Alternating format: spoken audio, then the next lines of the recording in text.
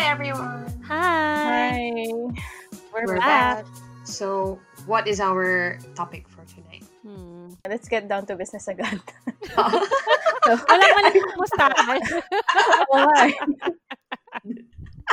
Direct to the point. Straight to the point. Kumustahan muna tayo para naman merong... Oo, grabe naman. Nagmamadali ako. Nagmamadali na. Kamusta kayo? How's the weekend? As usual, I have work every weekends. So, sabi ko pa naman, ang saya ko kasi makakauwi ako na maaga dapat. Kaso nakakainis, alam mo yung 30 minutes bago dumating yung bus. So, parang ako, ano ba yan? Hindi ako nakauwi agad. Kasi nag-intay din ako sa bus. Wala lang. Nakakainis lang. Pag uwi ko sa bahay, parang, what? Almost 8 p.m. na. Wala lang, ganun lang. Anong oras pa natatapos yung work mo? Usually kasi 7:30 every Saturday. Pero kanina, I ended at 6:45.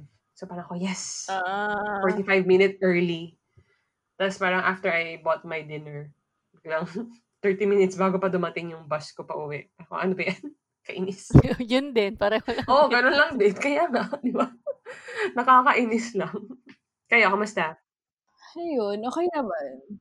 So far, may news na, may update na from work na will resume school, pero online learning pa rin, which is better kasi better than nothing. At least may gagawin na uli ako. Pero reduced yung classes ko. Ano yun, everyday na? I'm not sure kasi magkaka-meeting pa lang kami ng September 1st.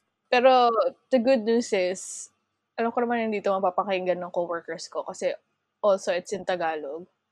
Hindi ko makakasama sa class yung coworker na ayaw ko. So, that's a relief. Ay, bakit? Para may tandem? May ganun? Oo, may tandem. Paano ba yun? May T1, may T2, ganun. Oh. Tatlo kasi kaming net, tapos sa class, meron T1, may T2. Yung T1, yun yung net, T2 yung local. Tapos, yung isang net, mag-a-assist siya sa class. So, usually ako nag-a-assist ako or I take over T2 kapag hindi capable or hindi available yung T2 na local. Tapos yun, I have several classes with she who shall not be named. Tapos ayoko sa kanya kasi lagi niya ako ina-undermine, lagi niya ako pinapakilaman. So yun. Matanda na siya? Mga 40-something. Lagi siya may backhanded comment siya na kumari, sinabihan ako ng supervisor na, oh, you were very good, you did this well, ganyan-ganyan. Tapos bigla siya sabihin niya, oh, but she needs more training, no? Ganun siya. Tapos parang, what? Bitch, get off my back. Meron siyang issue talaga sa'yo. Oo, ganun siya. Promise. Let me enjoy the compliment. Oo. Totoo. As in, basta pag kino-compliment ako, hindi niya matake. Ang bitter naman, no? Nakakahusit. Sa'yo lang siya ganun? Oo, sa akin na siya ganun. Backhanded. Yung, kunwari, caring siya, pero sa totoo lang, alam mong may something. Anong problema mo? Parang gano'n. Na-confront pa na, hindi naman. Hindi. Minsan, yung tinatroll ko rin siya pagdating sa yung sagot ko sa kanya. Pwede natin i-discuss yun pag work stories kasi I have a lot. Oh, that's nice. Oo, I love that. Oo. Ba't natin naisip yun? Kaya nga. Okay, we need to list that down before we forget. Work stories. Ayun. So, ikaw naman, Kim. This week, okay naman. Medyo parang pareho lang eh. Hectic. Medyo din. Pero manageable. Okay naman. Nag-birthday yung kapatid ko last week. Tapos, itong week na to. Oh, right. Yeah. Belated. Week na to kasi madaming birthday celebrations. So, madami kaming cake. Sherry. Oh, okay. Nanawa na ako sa cake. Ayoko na ng cake. For now. Actually, after nung conversation na yun, I've been eating cake for more than I should. Influencer. Kaya nga. As in, variety of cake. Meron yung ice cream cake. Yung cake na. Why? Okay. Okay, go ahead. Go. Tapos yung cousin ko pa, nagdala siya ng parang yung cupcakes na yung naka-form na cake. I love cupcake. Yung tier.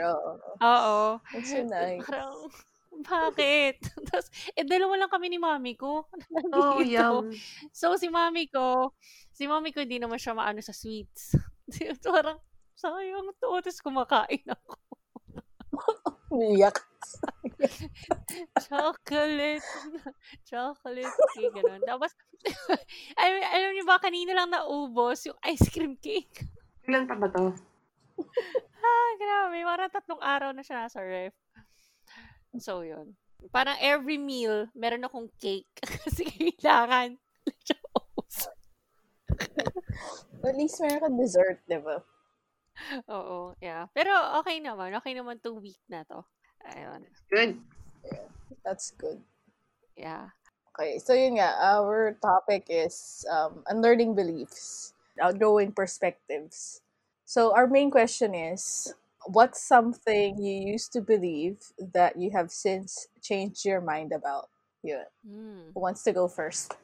Parang natatakot.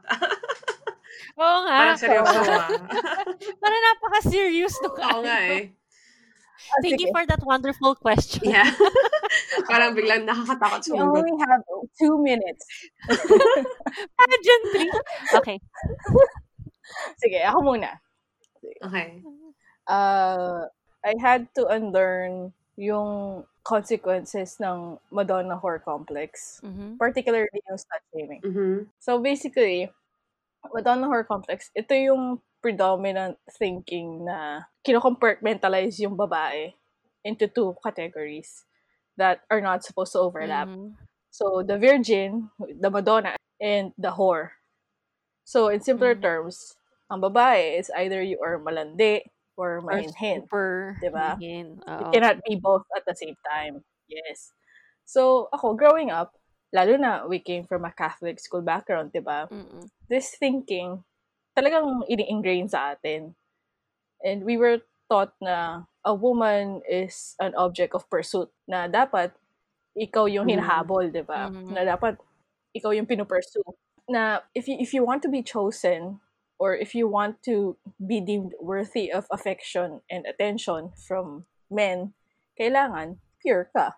Yeah, Kailangan true. Maria Clara levels of inhin. Di ba yun yung turo sa atin? Di ba? Because if you're not acting like that, if you don't behave like a proper lady, you would never be chosen. So, itong thinking mo to, it makes you feel like you're less of a person if you're not virginal, or you know, if you don't qualify as wife material. So, ako, when I became sexually active, I made sure na it was a secret between me and my then partner. Kasi I feared na I would be seen as easy. Kasi di ba yun yung tingin nila? Kapag you're a teenager and you're having sex, easy ka na. Yes. So, ako, I was afraid to be slut shamed if people found out na I was active. So I felt like losing my virginity before marriage, even though I did want it. I felt like it meant I was a slut, na I couldn't outwardly enjoy the sexual experience because people would think I was being promiscuous. Yeah, same. Na parang automatic perception ng iba. Automatic, yung, di ba yung term nga na pokpokin?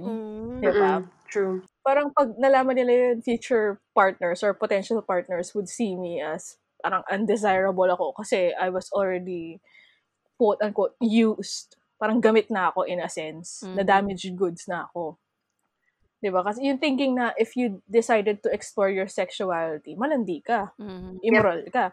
Pero, if you act demure and virtuous, respectable ka. Parang, hindi ko magets yun eh. Kasi how come, pag ang lalaki, he expresses his sexuality, considered na experience siya. Tapos people cheer him on for being a stud, di ba? Double standards. Pero pag ang babae, siya naman yung gumawa nun, di ba? Slut siya automatically. Yeah. Na she's punished for enjoying or embracing her sexuality. Di ba? Scarlet letter levels na you get an A for adulteress or P for pokpok. It's such bullshit. Kasi I remember I had an ex. Okay, I shall not name na who that ex is. Kahit naman alam natin na no one's listening to us. Anyway. Pero, dalawa. Shout out to Leia and Joy. Yeah, nga pala. Okay, so yeah. I had this ex, and I remember na he subtly brought up the idea of us having sex. Kasi daw, his friends were poking fun at him for still being a virgin. Mhm. So ako, although to the very core of my being, I really wanted to sleep with him, Mm. takot ako kasi I didn't want to be branded as easy. Kasi, let's face it naman, di ba? Had we slept together, malamang merong locker room talk yan after, di ba? Ako, ayoko yung idea na, ginusto naman namin dalawa. Pero bakit siya, he's going to be celebrated for losing his virginity. Tapos ako, I will probably be slut-shamed for putting out. Mm-mm. So, bullshit talaga siya kasi sobrang unfair nung Madonna horror complex sa babae. So, when I finally started to unlearn that, I realized na a woman is capable of being both. You should not be relegated into two separate categories. Just because, sabi nila na dapat ganito ang babae, na dapat Maria Clara ka. Kasi a woman's sexual freedom should not be dependent on someone else's opinions. Yes. Na kung gusto mo explore yan, gawin mo, katawan mo yan eh. So ako, when I finally embraced the fact na, yes, I am a sexual person. It's natural. Yes, it's natural. And no, I'm not a slut for liking sex. I can be wife material despite my sexual activities. Yes. When did you started to unlearn that? After college? After college, nung I left the bubble na I stopped caring what other people thought. Ako naman kasi, I feel the same way din. Kaso kasi ang tagal ko sa college eh. So, during college ko na-unlearn to. Yeah, I understand what you feel. And actually, umabot nga sa point na sabi ko, I can't marry someone whom I haven't slept with. Parang, hindi ko kaya na pagkasal na kami dun. Yes. What if kasi, Doon diba? pa lang. Oo, doon pa lang, hindi pala kami sexually compatible. So, it's a no for me. Kaya, yun nga. Nung na-realize, It's a no for me, dog. So, kailangan din, for me, sexually, malalaman ko dapat sexually compatible kami before really getting to know to this serious relationship. Yeah, Parang ganun.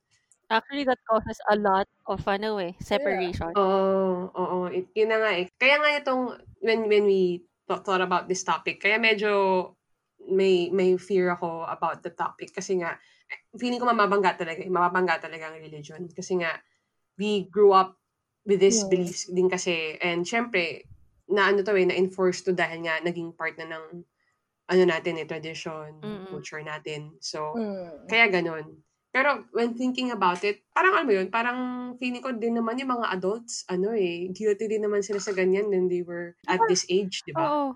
Talagang they just have really tried their best to be like a role model. Pero feeling ko lahat din naman sila guilty. They just don't say it. Right? Yeah, I agree with you. Yeah. And I think it comes with age. Kaya ako tinanong kanina if kailan mo na-realize na parang you don't really need to listen to other people. Kasi talaga, when you are nasa teenage or young adult, syempre nangangapa ka on what, mas pinakikinggan mo pa yung, what society dictates. Mas, sa'yo, you hold value. Susceptible ka pa sa opinion ng iba. Parang after that, I Yeah. don't think it matters. Yeah, exactly. Oo, yun. Actually, magandang point nga. Kasi sa totoo lang, you realize it doesn't matter. Pero if ever you realize that siguro kunyari naging sexually active ka around first year college and then you realize that you don't care what other people might think of you, baka maging iba naman ang result nun. Baka iba naman maging realization mo nun. Kasi at least you value your own, parang set of belief nung nakaalis ka na ng college. I mean, nagkaroon ka na ng sense of, sa sarili mo. That's what I think. Parang fully realized. Yeah, Yeah. oo. Parang din, yung habang binanggit mo nga ito, bigla nang pumasok din sa isip ko yung having a tattoo. Yun din, lagi rin may stereotype sa mga taong naka-tattoo. Tapos parang nasisip ko na lang nung napagalitan ako for having one. Sabi ko, you will be surprised kasi hindi siya nagre-represent ng character ko, ng personality ko. I'm still responsible, hindi ako nag-drugs, doesn't make you less hindi of a ako, person. di ba? Yung ganun. Yeah, Exactly. oo. So, parang, may pagkaganon din siya, di ba? Na, hindi ibig sabihin is ganito ka na kapag ginawa mo to or something. May part din sa akin na parang masaya ako to be living in this time kasi naging acceptable na rin sa mga tao yung mga may tattoo. Kasi, nung napagalitan ako, all they ask was, paano ka magkakatrabaho niyan? So, parang hindi ko pa naiintindihan na ano naman connected dito sa trabaho, diba, and stuff. So, thankfully, nandun ako sa side ng art. And then, when I got here sa Singapore, no one's like hiding their tattoos. It's like all out. Parang sabi nila, you're a musician. You know, why hide it? Yeah. So parang, in a way din, siguro, I'm thankful na we're living at this time. Kasi siguro, nung time din nila, alam din kasi nilang hindi siya acceptable. Kaya din siguro sila ganun ka-concern. And then, yun nga, marirealize mo na sa society, parang pinaglalaban na rin yung mga taong may tattoo and, you know, it doesn't really affect their job and stuff. It's just, you know, it's just art. It's just body art. So, it's your choice. Hindi wala siyang implications. Parang self-expression na din ang tattoo eh. Yeah. Ayun, magandang magandang realization yun. Unlearning. Mm-hmm. Yeah. So, kayo naman, ano pa? Ako naman, isa rin tong na-unlearn ko is yung pagiging college graduate. Hindi naman sa negative na term na lahat tayo graduate. Hindi ko man ibig sabihin is pangit na graduate ka ng college or something. Parang nagkaroon lang kasi 'di ba before na bata tayo, kailangan makatapos ng college para maging successful ka. Kailangan mo makatapos ng college para, you know, for your future and stuff. Tas parang yun, unlearn belief is like, ang dami kong kilala na nakagraduate ng college, pero hindi maganda yung future. Marami na ako nakilala na hindi nakatapos ng college, pero maganda yung future. Kumbaga, they are successful in their own way. Tapos may mga iba na struggling talaga, even though they have college degrees. So, yun lang yung sa akin, realizations ko na ano ba talaga yung kailangan mo para maging successfully happy or successful in life. Mm-hmm. So, parang feeling ko hindi yung pagiging college graduate yung sagot. Kayo ba? Do you agree? Oh. Yeah. Actually, meron akong inattendan na something about mind shift na program. Medyo may realization na nakakahinayang lang kasi sabi doon, we were taught at a young age na where you are excelling, doon ka pumunta. Yun yung kunin mong track. Katulad kayo, like ikaw, Sherry, you're so good with music. So, no-brainer, sa music ka. And then si Natch, sa Jern, dahil napakagaling mo magsulat, doon ka. Yeah. Hindi dapat ganun yung mindset natin. Kasi, dapat daw ang finocus natin yung saan tayo mahina. Oo nga eh. Kasi we already have that skill to begin with. Yes. So, why not try the skills na pwede mo pang i-build? Parang nung kasi tayo, nung high school tayo, we don't have really a lot of options. Hindi tayo nagkaroon like ng direction on yung sa pagpipili natin ng career. Parang in-expect na lang natin na because I'm good with this, eto ka. Parang like yung mga kaklase natin, they are envisioning na their parents are doctors. They are supposed to be doctors someday. Parang ganun eh. And then yung eto, magaling sa math, accountancy dapat makukuha niya. Which is, sa iba naman, nakatulong. But, come on, we are young. Very idealistic yung mga ideas natin about our future, diba? So, dun sa sinabi ni Sherry kanina, like yung success, parang may iba kilala successful, tapos hindi naman nakatapos or what. Kasi nga, mas vinalue nila yung skills, na meron skill set nila. Kaya sila, kasi yung iba, diba, like, naka-finish nga sila ng 4-year course, tapos bigla nag-business sila, which is totally different from what they've started. Yes, which is madaming ganun. And then, parang, oh my God, millionaires na sila, or parang they run their own companies.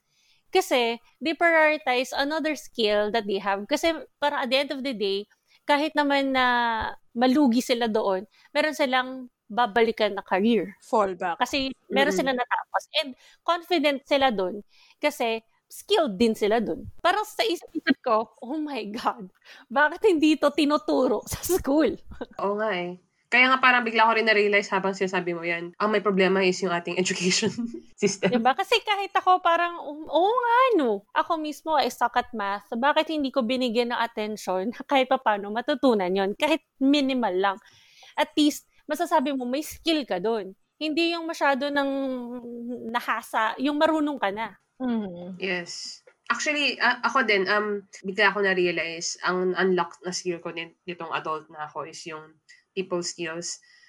As in, dati kasi mahihain talaga ako. I don't enjoy talking to grown-ups, to adults, to the seniors. Very uncomfortable sa akin to be approached or to be confronted at. Tapos, bigla ako nag-try maging officer ng college. Naging student council ako. And it was totally out of my comfort zone. And then I'm like, what did I put myself in? As in, ganong situation ako. Hanggang sa, yun nga, natutunan ko na yung people skills sa student council. I'm really, really bad with my people skills. And doon ako naka-develop ng skills and sobrang na-apply mo siya, di ba?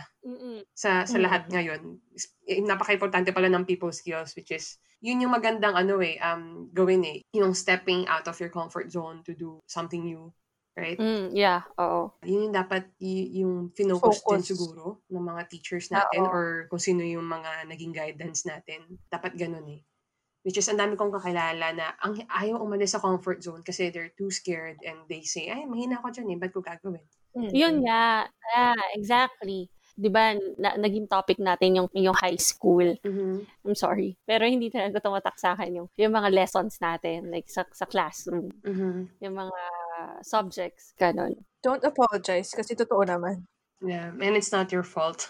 Paid for that. Madami tayong extracurriculars and I'm always performing sa stage, kasama ako sa mga kung anong mga pakulo ng school. Parang it build my confidence. Hindi ako, parang at an early age, nawalan ako ng pake on what people might think of me. Pero nung tumatagal, parang nag-cringe na ako sa, oh my God, why did I do that? Pero at the same time, doon pa lang, I think, nagkaroon ako ng sarili kong sense of parang yung identity ko na build. Kasi, hindi ako ganun kaano sa opinion ng iba. Naka-help din na yung parents, yung mom ko, yung family ko, they're very supportive. They're not really that particular with grades. But at least, I'm enjoying. I remember nung napag-usapan yung like, hindi na-enjoy yung college kasi parang naging pressure cooker na lang, na everything na lang, napapressure kayo, lahat na lang, merong stress, ganun. Yeah. Ako hindi. Parang dahil nag-enjoy ako ng high school and I didn't really bother pressuring myself on making it academically. Nag-enjoy ako nag-aral ng college. Although hindi ako nag-enjoy in particular sa mga teachers ko doon, I'm sorry, sa school ko, may mga duda ako sa mga tao doon. Pero, at the same time, at least, na-enjoy ko siya. Hindi siya parang hindi ako obligated to do. Kasi I enjoy. So, yun. Doon ko nasabi na thankful na lang ako na kahit ganun yung naging setup ng high school, hindi ako nahirapan na mag-adjust sa college. Yung parang sinasabi mo, Sherry, na making it na maging successful, na parang hindi naman talaga important yung, well, hindi naman in a sense, that is not your determinant on becoming successful. Exactly. You have the right word. Pero, in my opinion, siguro parang it doesn't really matter kung tutuusin, pero yung na-develop mo or yung parang na-inculcate sa'yo during that college years, yan, katulad ka, naging student leader ka, for sure, even though yung shyness mo, na-overcome mo yun, lalo na ngayon nagtuturo ka. Minsan pagkausap ko parents, parang grabe ka nakausap ko talaga yung parents, and to think before, sobrang uncomfortable ako makipag-usap. Parang kulang na lang, iba na lang yung magsabi. Ako ngayon, lagi na ako nagme-message sa kanila na ito po yung anak ninyo kanina, ganyan siya. So, massive development siya. Nasa isip ko parang, siguro to be successful is, you have all the tools and it's up to you how to use them. To be successful, yun na lang. So, yun na lang dapat hindi kailangan para sa akin. Siyempre, necessary talaga yung merong college degree.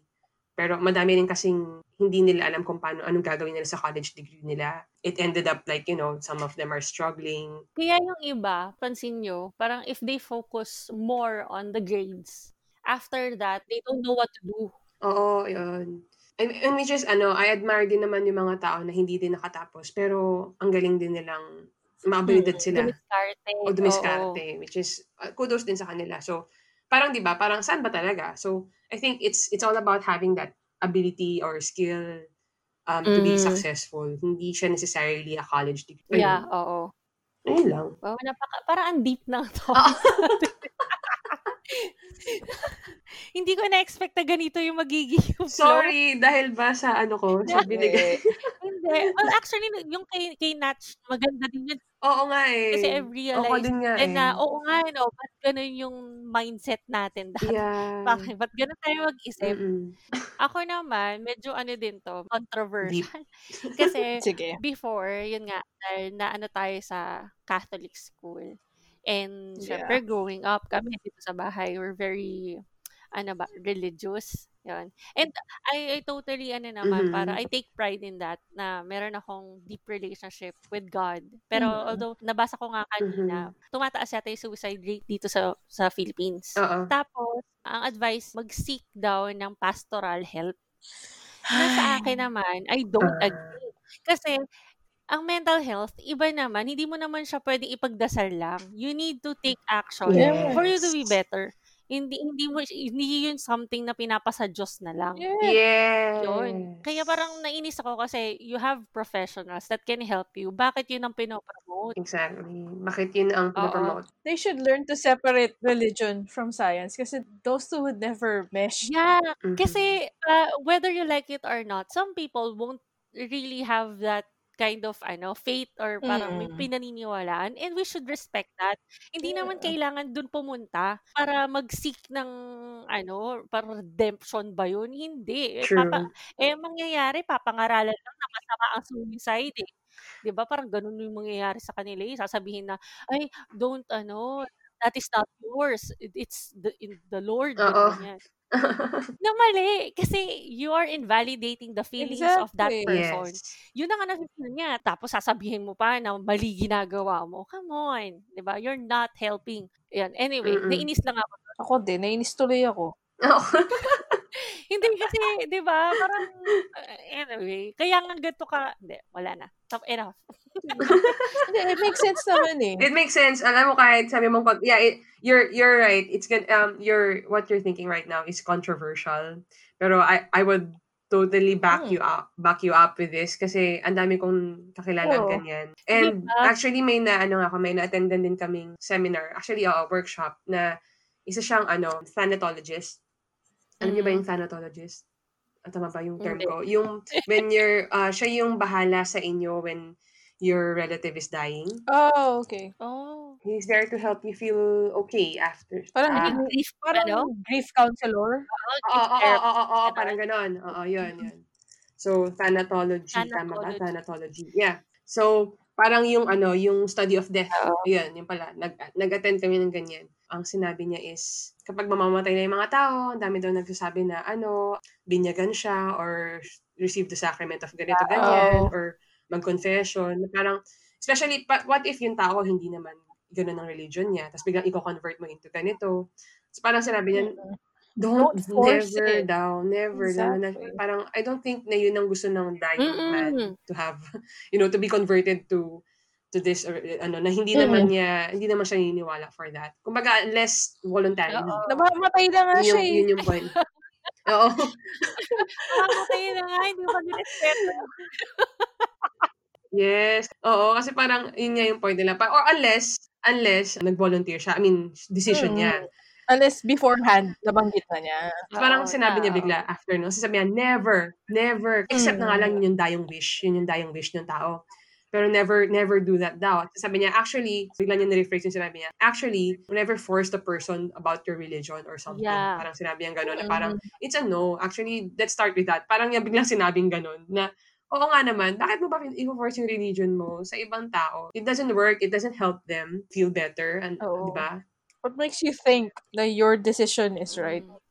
Oo, and dami kong kilala na ganyan, na nagiging counselor sila. Para sa'kin kasi ang counselor is yung yung nag-psychology and or psychiatrist, 'di ba? Like, who studied the mental health. Yun yung para sa'kin, hindi yung magiging hindi yung kakausap sa'yo is, from a different Mm. religion. I mean, from a, Trying to convert you. from a pastor or from a priest. Don't make it into a baptism. Yeah. This is not about your religion.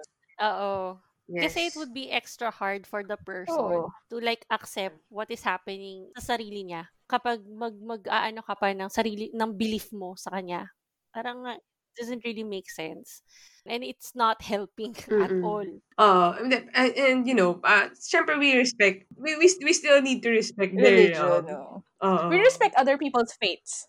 Yun lang yun eh. Kasi ako, ang personal, ang policy ko, I respect your belief. I respect what you believe in, but don't force it on me. Yeah. Parang, sige, dyan ka lang, dito ako. Mm-mm. I believe that you are capable of logic and analysis ng, sige, ikaw yan ang pinaniniwalaan mo. Pero ako, ito pinaniniwalaan ko. Let's not force each other to believe what the other believes. Yes.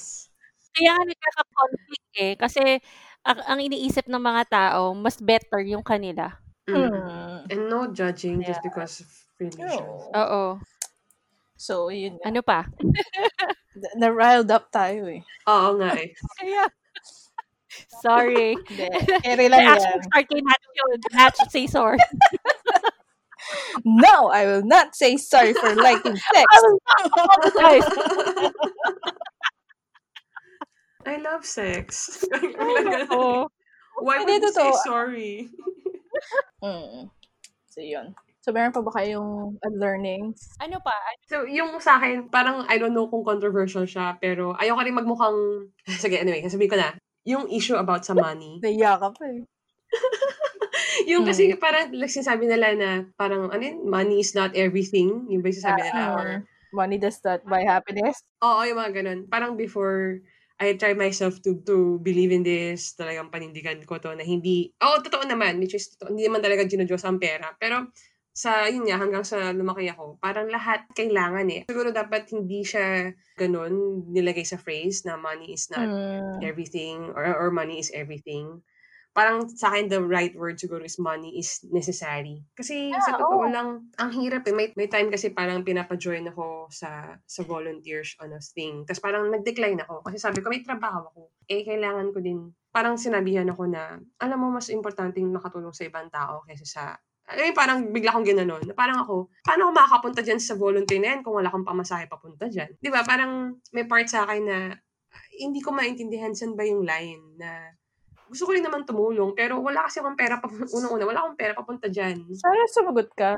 Ako nga dapat tulungan eh. Ang cute na pati ako sa ako nga dapat. Di ba? Sarap sabihin. Ako nga dapat tutulungan eh kasi wala akong pamasa. Kasi nga sasabihin sa'yo na mapalad ka, nakakain ka ng 3 meals a day. Pero iba-iba yung circumstances natin eh. Yan na nga eh. So, ang hirap, ang hirap ilagay kung saan yung belief mo about money.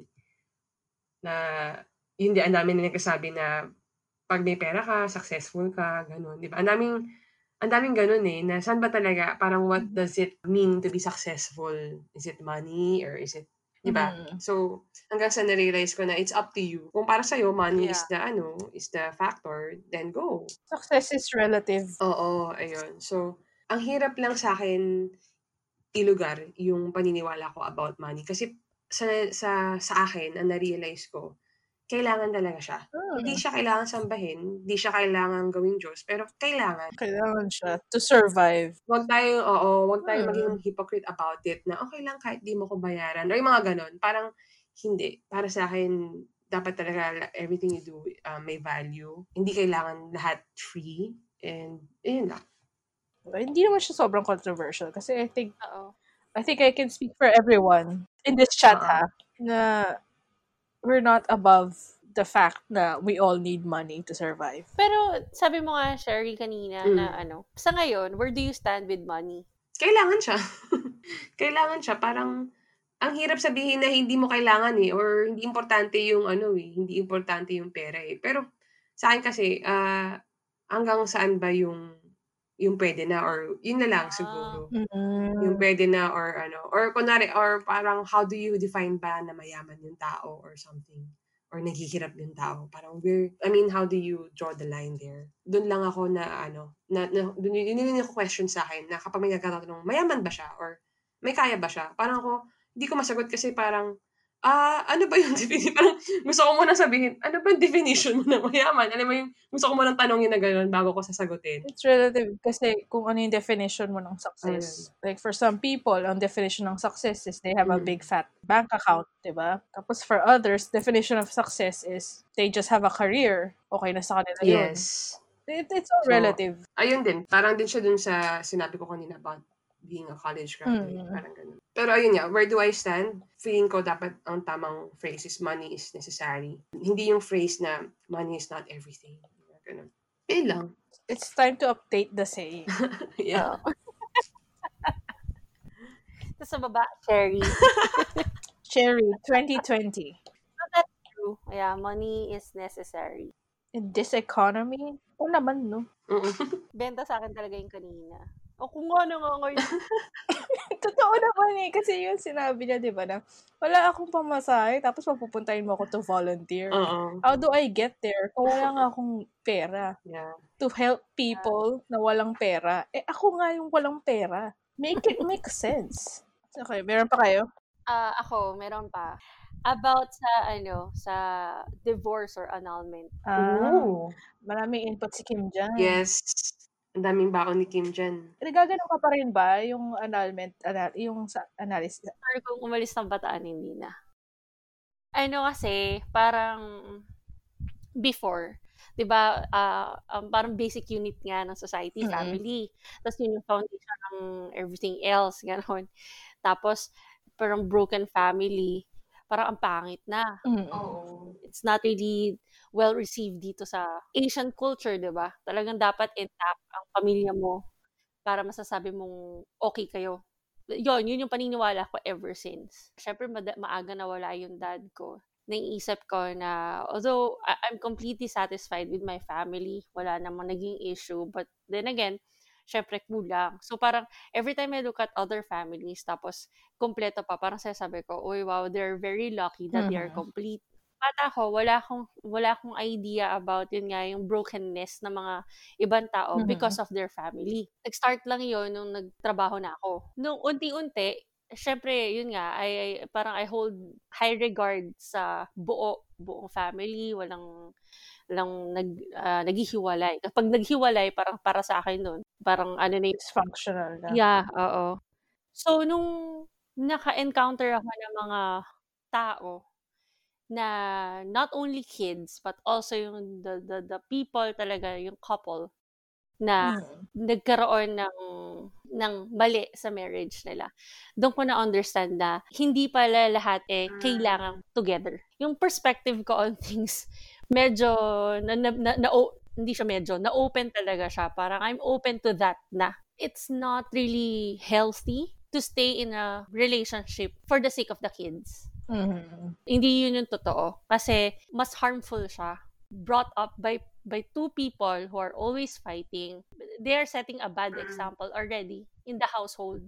Normalize kasi. Oo. Tapos sa lahat pa na naman nakakausap ko, well, i-connect ko na dun sa sinabi din ni Natch nung unang-una. Kasi women are expected na maging matiisin. Yun nga, yung ideal housewife. Even though the guys are just out there womanizing, because you are married, you don't have the right to move away from that person kasi you have a contract that is sealed by God. And oo, sige, yeah, that's true, no? Parang for better or worse, till death do us part, blah, blah, blah. But isasaalang-alang mo ba yung dignity, respect, and yung tingin mo sa sarili mo just to have that kind of parang picture, image, facade na you're doing all right. Kaya madaming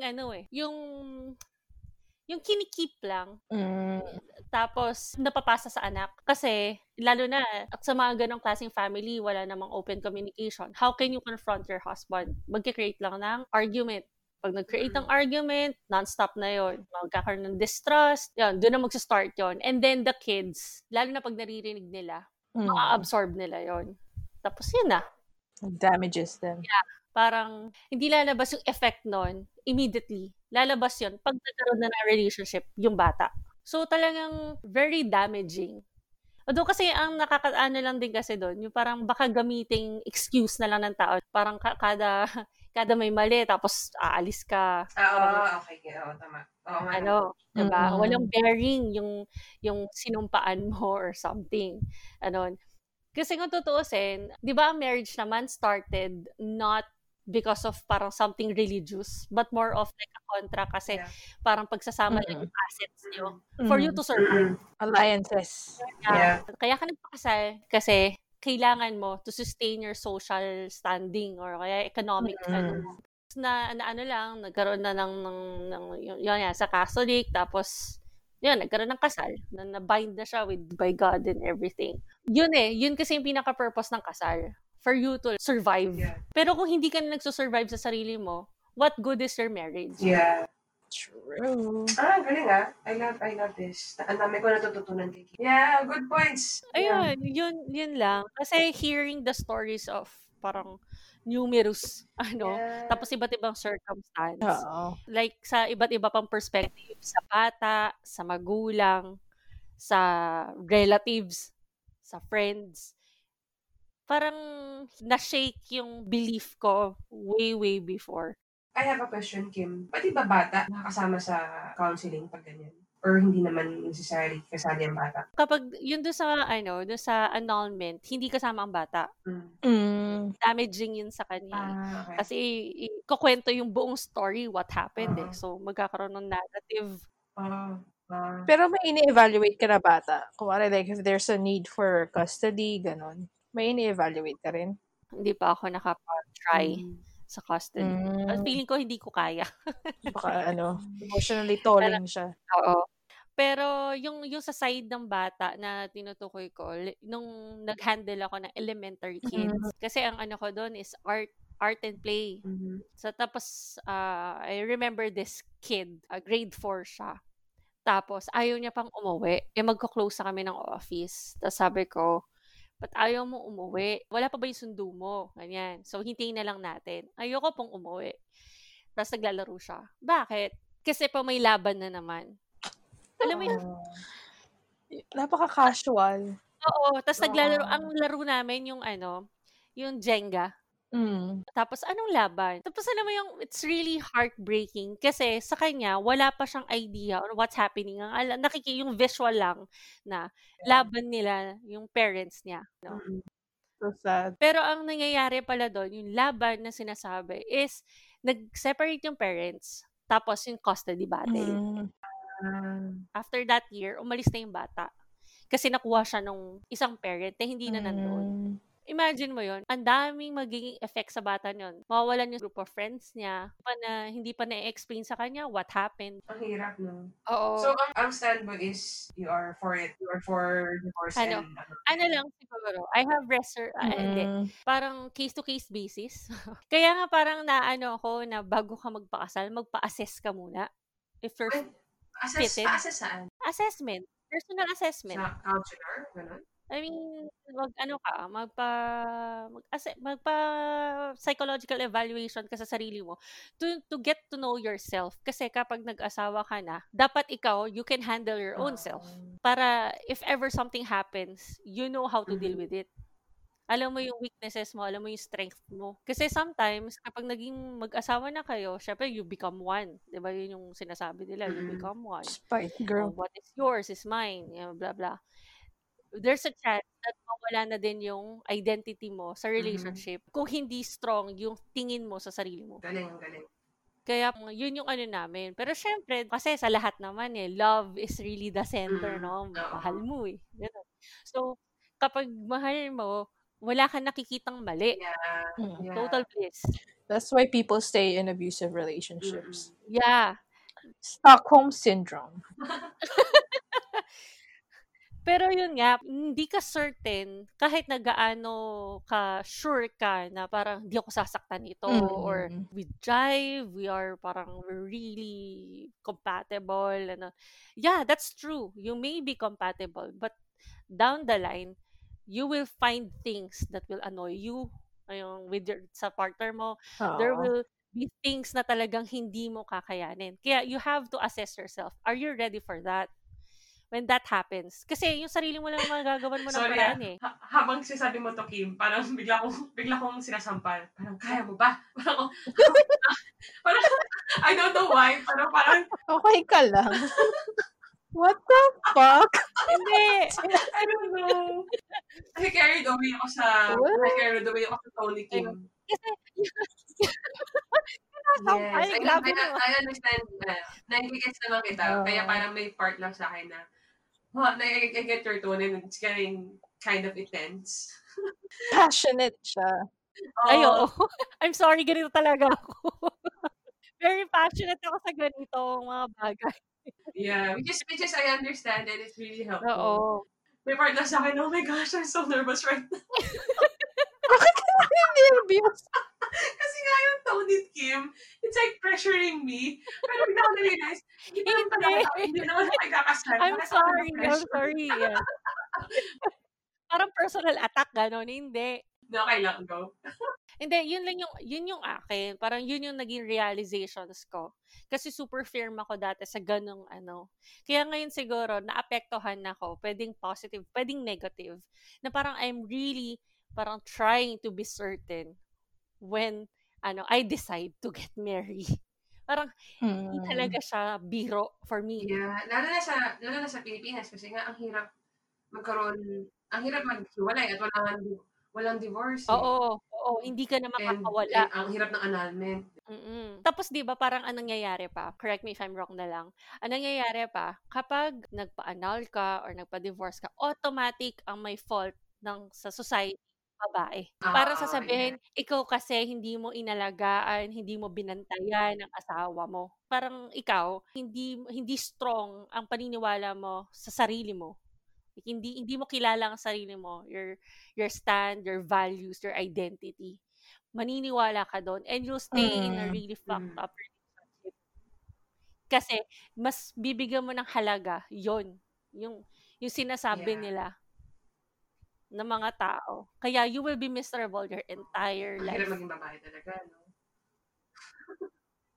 Oo. Kaya talagang, talagang Oo. nakakainis. Nakakainis. Kaya totoo yung sinasabi nila, I yung see. babae daw nagdadala ng Yeah. relationship. Oo nga, ano? That's true. Pero ayun, yun yung sa akin, yun yung take ko. Kasi I've heard a lot of stories na nakakatrauma. Kung tutuusin. Parang you have loved this person for 15 years, tapos malalaman mo. I mean, Oo. yung mga ganon, Hirap. o kaya naman yung tipong sinabihan ka na huwag kang magtrabaho kasi aalagaan ka niya. So, hindi ka nagtrabaho yung entire life. Or I mean, yung married life mo. Tapos, yun yung control niya over you. Sasabihin na, hindi ka naman nagtatrabaho, bakit hindi mo magawang malinis yung bahay natin? Nakatapos ka, nakagraduate ka. Yung self-worth mo, nawawala. That's fucked up. Diba? Doon na rin papasok yung infidelities, ganun. Kasi hindi na ma-match yung needs mo doon sa marriage. So, ayun. Yun lang. I'm sorry kung naging intense ako, pero yeah. Nah. Okay lang. Don't be sorry. That's what conversation It should was be. very informative. Ang dami ko natutunan kay Kim. Daming napapaisip. Yeah. So, ano pa? Meron pa kayo? Meron pa ba? I'm out. Ikaw, Natch. Ako meron pang isa. Yung receiving feedback. Kasi ako, I had to unlearn na receiving feedback meant that I had failed. Kasi yun yung mindset ko. Kasi I used to think na constructive criticism was more of an attack on my skills rather than an opportunity to do better. Kasi, okay, before I go on, I just want to make it clear na I don't go on the defense when I receive constructive criticism. Actually, I don't get mad. What happens is I shut down. You feel bad? Kasi it's not that I'm bad at accepting feedback. It's more that I had no idea what to do with the feedback kasi I couldn't process it. Kumbaga, parang sa lactose intolerant. Diba? You can't have dairy kasi your body lacks the ability to digest lactose. So your body rejects it. Ako, I lack the ability to digest constructive criticism in the sense na I don't know what to do with it. Parang, should I take it as if the person is sugarcoating their way of saying na I should just stop doing what I'm doing kasi I'm terrible? Parang, am I bad? Kasi my initial reaction to feedback is to think na I failed. Na you're giving me this critique kasi I didn't accomplish accordingly. Na you're evaluating my inability to execute yung objective na kailangan gawin because I did such a terrible job. Kasi to me, ewan ko if you can relate that. Kasi to me, failure translates to, I'm just bad at what I'm doing. So ang next course of action ko is to give up because I feel like there's no point in trying anymore. Kasi nga, I'm bad at it. Parang I don't immediately think na, oh, I should put more effort into improving. Hindi ganun yung thinking ko. So, I had this mindset na if I am considered to be good at something, then I must be the shit. Na parang failure is not an option for me because I'm supposed to be good. Maybe, Okay. ako naman, tanong ko lang is, baka dun sa taong nag-deliver sa'yo niyan, baka rin kasi siguro negative din yung pag-deliver niya, kaya, it made you feel this way. I guess that's a factor din. Kasi pag ganun thinking na failure is not an option, kasi pag sinabi kasi nila na magaling ako, I believe it. So if I fail, then that means I must not be good. Parang either someone has lied to me about the level of my skills or abilities, or I fooled myself into thinking na magaling ako. And that's unacceptable to think na hindi pala totoo yun. Na all this time, para siyang imposter syndrome din. Oo. So, I had to understand na, one, failing actually meant na there's room for me to grow and that my skills can be developed instead of just abandoning them. Yeah. And two, feedback is an important factor in that process. So, I had to tell myself na, when you receive constructive criticism, they're not telling you you're bad at what you do. They're actually telling you what to improve on so you can have better results. So I have to trust that it's actually encouragement. Yeah. It's support. It's not meant to amplify na I'm bad at stuff. So ang bottom line nun is no one's lying to you, Nachi. So calm down. Trust issues. Okay. Cute. Saan ba ito nakuha? Anong problema mo, Nachi? Deep down. Who damaged you? Who hurt you? you? Who hurt you? Sinashake. Who hurt you? Tell us, sino yan? Who did this to you? Yeah. I'm on the way to recovery. Yay. But that's good. Yeah. At least na-unlearn mo na yun. Mahirap yun, ah. Oo. Oo, no? Ang hirap. Di ba kapag naman may nagka-compliment sa'yo, parang hindi mo rin naman ma-take mabuti. Parang you shy away from trust issues. Actually, meron pa akong isa pa pala. Uncomfortable conversations. Feeling ko tied in din siya doon sa feedback. Kasi, this one is more applicable to relationships, ha. Kasi ako, generally, I'm very non-confrontational. Despite what other people think. Kaya pag sinasabi na, oy, yung sinachi, aggressive yan, hostile yan. Girl, that ain't true. Because I'm only aggressive to myself. Kasi kung fight or flight, actually, I'm more of the freeze person. Hindi ako fight or flight, no. Kasi sa totoo lang ako, takot ako maging vocal about some things. Kasi I have this underlying fear na whatever I say will be misunderstood. Tapos, it will just end up causing the issue to snowball. So, ang approach ko is sweep it under the rug. Parang bayanan lang natin. Or if I close my eyes, maybe it's not there. Aww. Kasi hoping it will go away na lang, di ba? Para di na lumaki yung issue. Or, asarap mo ihag. or I just deal with it on my own. Ganun talaga yung approach ko generally. But that also creates another problem, di ba? Yun nga, it creates another problem. Kasi, ang isa ko pang takot naman, on the other hand, is if I hold back, I tend to stew in it. So parang it will lead to resentment in the long run. Kasi, alam mo yun, it's festering inside me. Which will cause even bigger problems, or magiging parang pressure cooker situation siya and it blows up on me. So, mas malaking problema yun, di ba? So, struggle ko is, I'm stuck between, it's a rock and a hard place, and it's my own undoing. Kasi, anong gagawin ko? Do I choose the option where I don't have to clean up a bigger mess? Like, do I just give in and have that conversation? Tama ba yun, Kim? Avoidant? Avoidant. Yun yung defense mo. Oo. Avoidant ako. Kasi, the problem with me is, trust me, there's a lot of problems. It's okay. We only have 2 listeners. Guys, shout out our friends. No, okay. The problem is, pag I force myself to have difficult conversations, I get super frustrated very easily.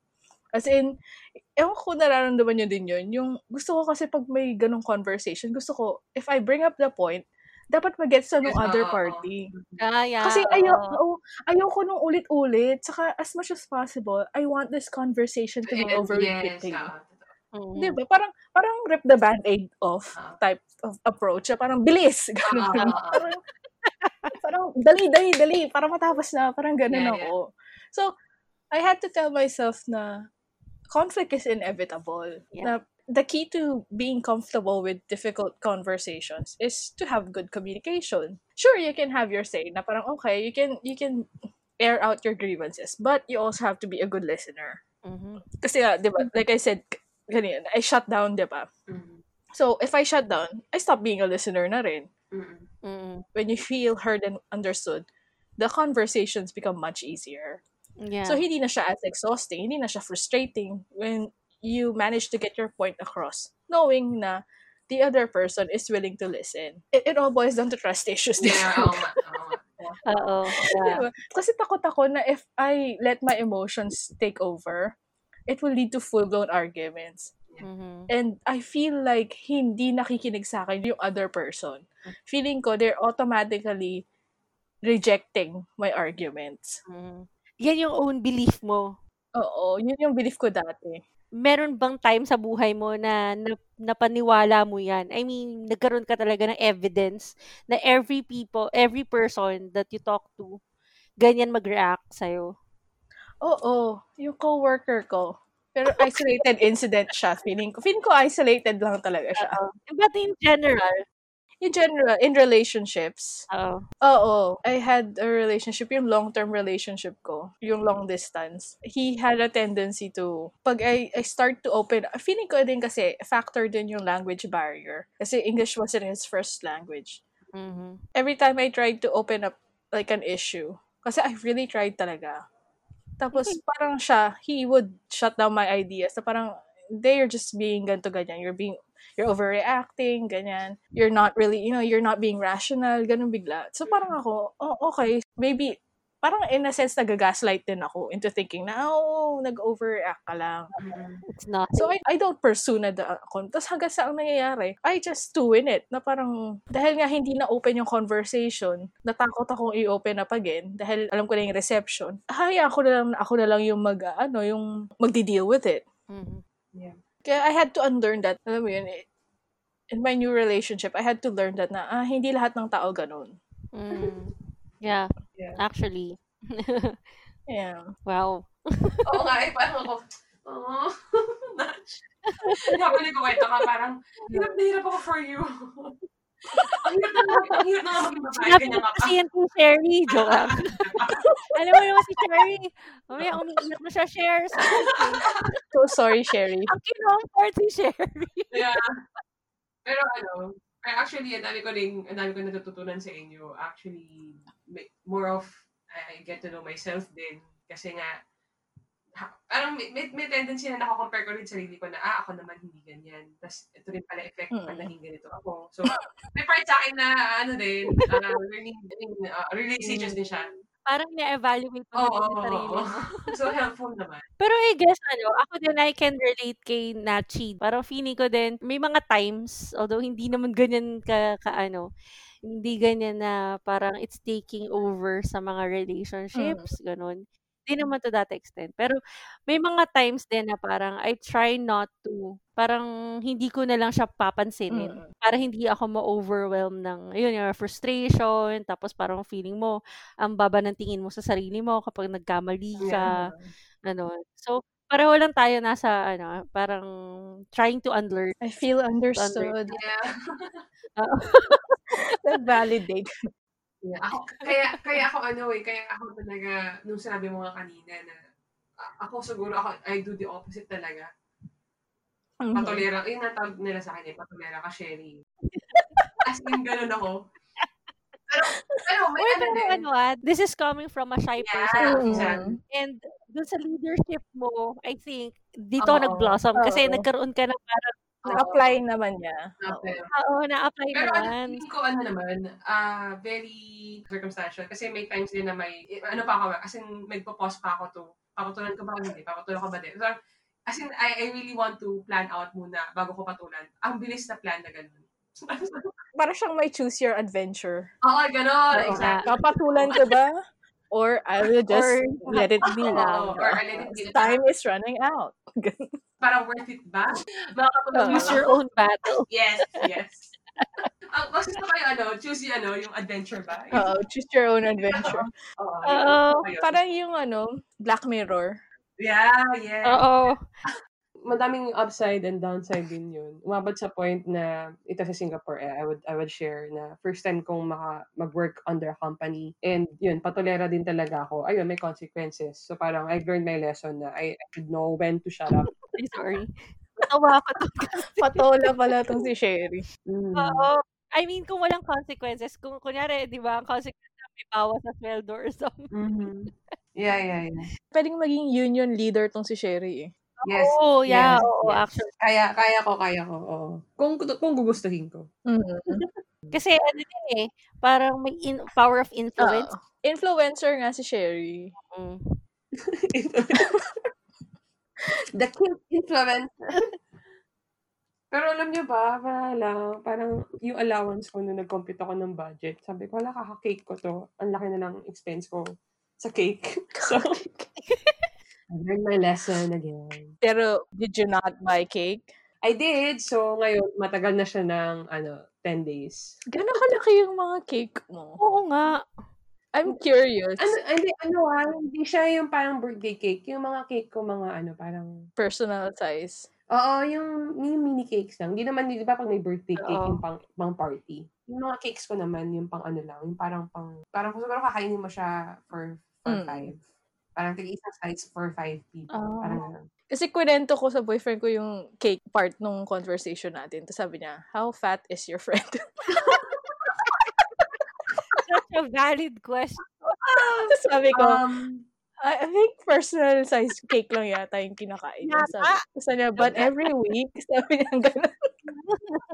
So, nasa ako, to answer his question, nasa borderline ako na overweight. Okay. Sana hindi natin siya palakihin, pero yeah, I'm overweight. We have, lang naman yun eh. Simple joys. You take what you get. Especially in this time. Huwag mo i-deprive yung sarili mo. Go have your cake. Carrot. Yeah. And eat it too. Yeah. Ayun. So, do you have any more? Ako wala na. I'm out. Oh, yeah. So, Yeah. it's good. Actually, it's a good conversation. Oo nga. Thank you for sharing your learning. Yeah, it was good. Natutunan ako, actually. Yeah. Madami tayong natutunan. Thank you. Next episode naman is gonna be light. Yeah. Para ma-offset naman. Yeah. Ayun. So, it's been great. Thanks, guys. Yeah. Thank you din. Thank you. Bye. Bye.